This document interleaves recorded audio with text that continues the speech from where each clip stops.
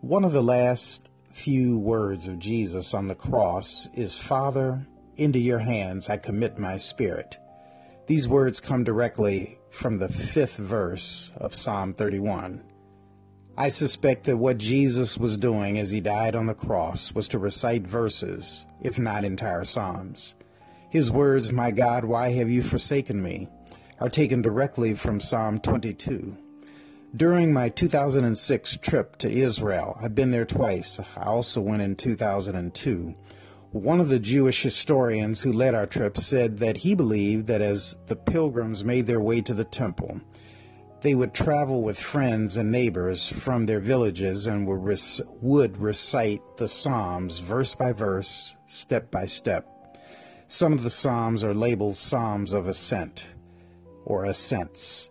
The ancient temple in Jerusalem is at a high point. It is an ascent. Its steps are big and seem to stretch the entire width of the path leading to the entrance of the temple.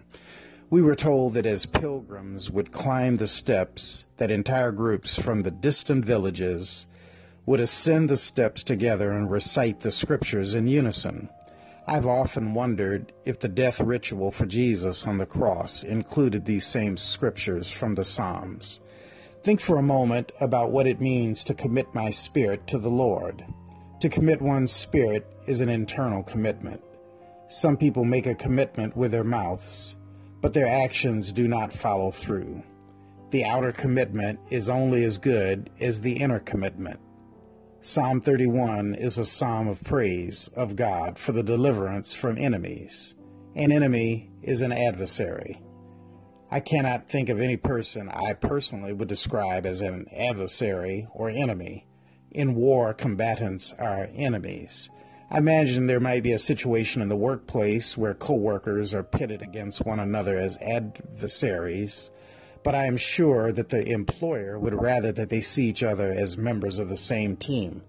To be honest, I do know some individuals who have told me that they have bad relations with their neighbors, where the neighbor will pour garbage in their backyard and then call the building safety and engineering department to see if they can get a ticket on them.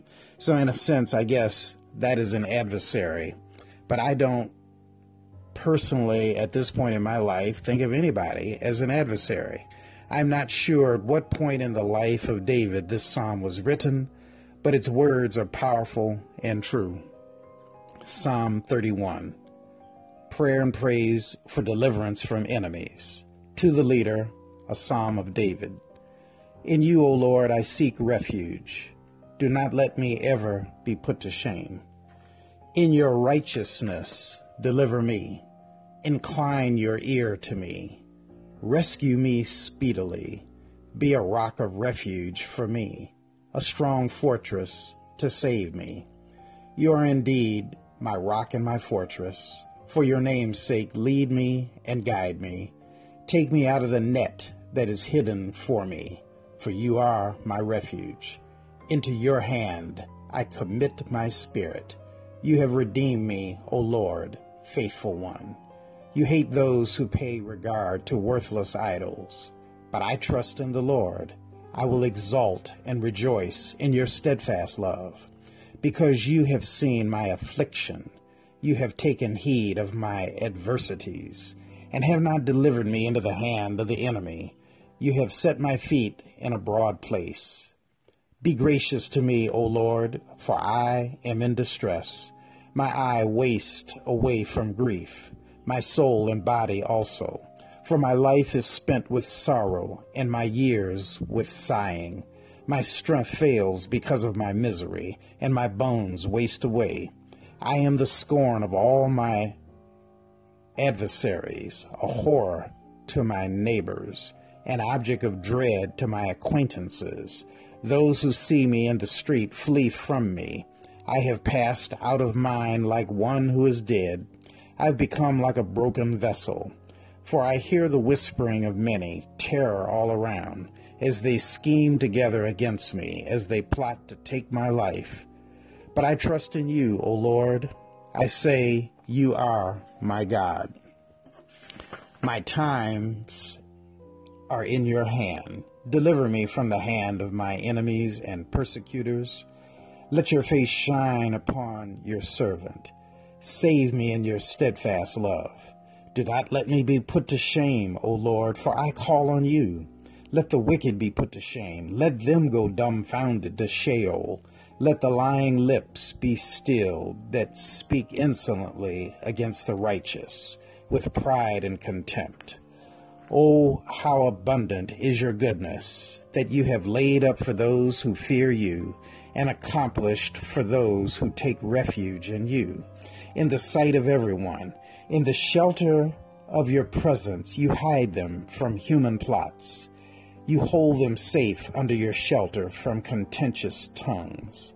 Blessed be the Lord, for he has wondrously shown his steadfast love to me when I was beset as a city under siege.